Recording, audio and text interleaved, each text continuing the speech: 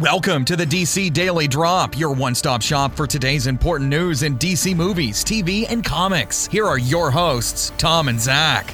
Welcome to a Wednesday, November 8th edition of the DC Daily Drop. I'm Tom. And I'm Zach. Today we're going to start off talking about a little bit of Suicide Squad 2 kind of news. This comes from The Wrap, and it's not, even in the article, it says it's hardly finalized, but they're working on the story for it and everything, and it sounds like Suicide Squad 2 may serve as an introduction to Dwayne Johnson's Black Adam. So essentially this would mean it would have a really small role. He would not be the villain. I've seen this reported as him being the villain of the film. That's not what this is saying at all. Essentially the squad would be tasked with getting a weapon of mass destruction, and it turns out that that weapon is Black Adam, who, I don't know, he could be entombed or anything like this. Well, this is kind of what we suggested a while back when we were talking about Suicide Squad 2. A really cool way to introduce the character without having him be the villain and giving the squad a smaller threat. What do you think about this, Zach? Yeah, I think if they end up going this route, that it sounds great. I think that is a really smart way to introduce him. And again, not really a world-ending threat, because maybe smaller stakes, but still something cool that you need the whole team to go after. And I don't think it would be a big part. It would probably just be it would be the reveal at the end, they open the tomb and you see it's Dwayne Johnson. That would be cool. Right. They're just tracking him for whatever down. reason. Yeah. Yeah, it would be, I think this would be a great idea. I think introduce Shazam. Suicide Squad 2 might be the next film. So you could set it up where Black Adam is sort of a legend, a myth. And then when Shazam shows up, they're like, oh, somebody can harness the powers of the gods. Maybe that Black Adam myth was real. Have a terrorist group, led by Maxwell Lord or Black Mask or someone like that, tracking down Black Adam as a weapon who is entombed in somewhere or something like that. I think that would be great. It could have the Suicide Squad face a smaller threat, like you said, while serving as an introduction to something else. They could do this with a random bioweapon or test or a nuclear bomb, something like that. But I think it makes more sense to tie it into one of your next films or something else in the universe that could pay off later. I really like this idea. Yeah, and the idea that you just set up is a great one. Are you sure that you're not a writer on this film and you don't have advanced knowledge of what's going to happen? I am not, but I like what I'm hearing from this so far. Yeah. All right, moving on to Cyborg news. Ray Fisher talked a little bit about the future of his character in an interview with comicbook.com. They asked him if he knows when he'll appear next, and he said yes. So he didn't tell them when he's going to appear next, but he said yes, he knows in which film he will be Cyborg next.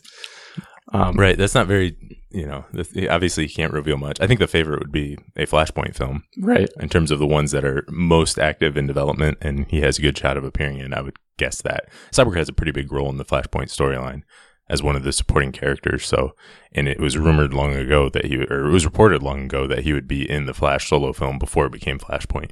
So I don't think Flashpoint would necessarily change that. Right. Yeah. That's where my money would be on seeing him next as well. But he also talked about the Cyborg solo film that is happening and some of his thoughts about it. And he said that he would like that Cyborg solo film to be more personal, and partially to explain why the other Justice League members aren't there, because he talked about, in these solo movies, you kind of always have to have a reason why, okay, if it's really a big threat, why didn't the whole Justice League come and help? And, he talked about Aquaman is underwater, so maybe they don't come, or Superman's out in space, so maybe they don't come. So he wants to personalize the story, to have sort of an explanation of why the Justice League doesn't come to help him in his own battle, fight, whatever he's going to go through. Right. And I think Cyborg can be a really cool personal story, just, with all his struggles and everything like that. And then I like what he said there about having the solo films. You can do something with the solo film where you say, well, they're all happening roughly at the same time. So Aquaman is on his adventure while Batman's on his. They can't help each other cross over. That's one way to do it. Or you could have a slightly smaller, not world-ending threat, which is kind of what I would prefer. Right. Then you don't have to justify, if Batman's taking on the Riddler, you don't have to come up with an excuse for Superman not being there. Yeah. Because Batman can handle Riddler by himself. But if Batman's taking on Enchantress or whatever, you would need other help. Right.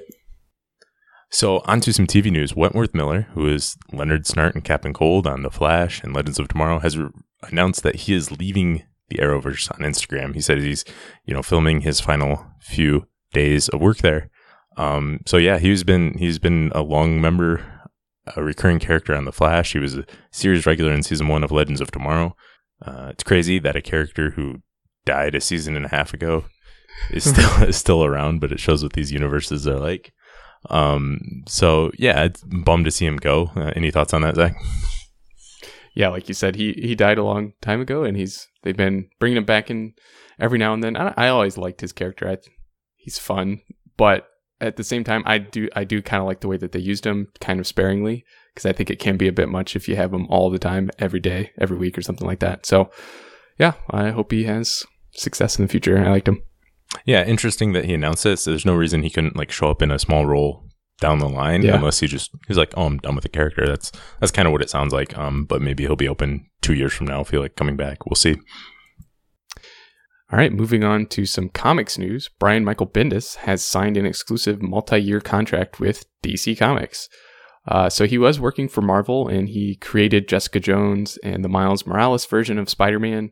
And he's also contributed to writing the Nick Fury credits scene in Iron Man. And so I think he's been writing Spider-Man, Jessica Jones. I think he wrote the Avengers for 8 years. And then he also wrote Iron Man for a while. So he's got quite a bit of credits with Marvel to his name. But he's coming over to DC for a few years. Yeah, he's done a ton of stuff for Marvel. I haven't read much at all of it. But I know he was on Ultimate Spider-Man for a long time. He's done almost every character over there. And he's still, even now, writing a ton of books. So I don't know, we don't know what he'll be doing yet. But it's interesting to see a big name really have a new take on some of these DC characters. Yeah. And the last thing today, so we've seen a lot of questions about the merger that was expected to be finalized by the end of this year between AT&T and Time Warner. A new Variety article says it might be slightly held up. It was expected to close this year, but according to John Stevens, the AT&T CFO, the timing of the closing of the deal is now uncertain. Basically, it's in the review with the Department of Justice, and it sounds like they might be negotiating with the Department of Justice into what they need to do to get this merger through. It couldn't consist of selling off some properties and things like that. But just if you wanted to heads up, that's what's going on with that. They do have some sort of agreement that are working together. Time Warner and AT&T, they've extended that, so they're still working together, and this will probably go through. We just don't know when. Yeah, and we've seen a lot of that stuff already started. There's a lot of AT&T exclusive stuff for Justice League, but yeah, like you said, it's just a matter of time and making sure everything's okay before it goes through. All right, well, that is all we have for today. Thanks for listening, and we'll be back again tomorrow. Thanks for listening, and make sure to check out DC Daily Drop on Twitter, Facebook, and DCDailyDrop.com. Drop by tomorrow for more DC news.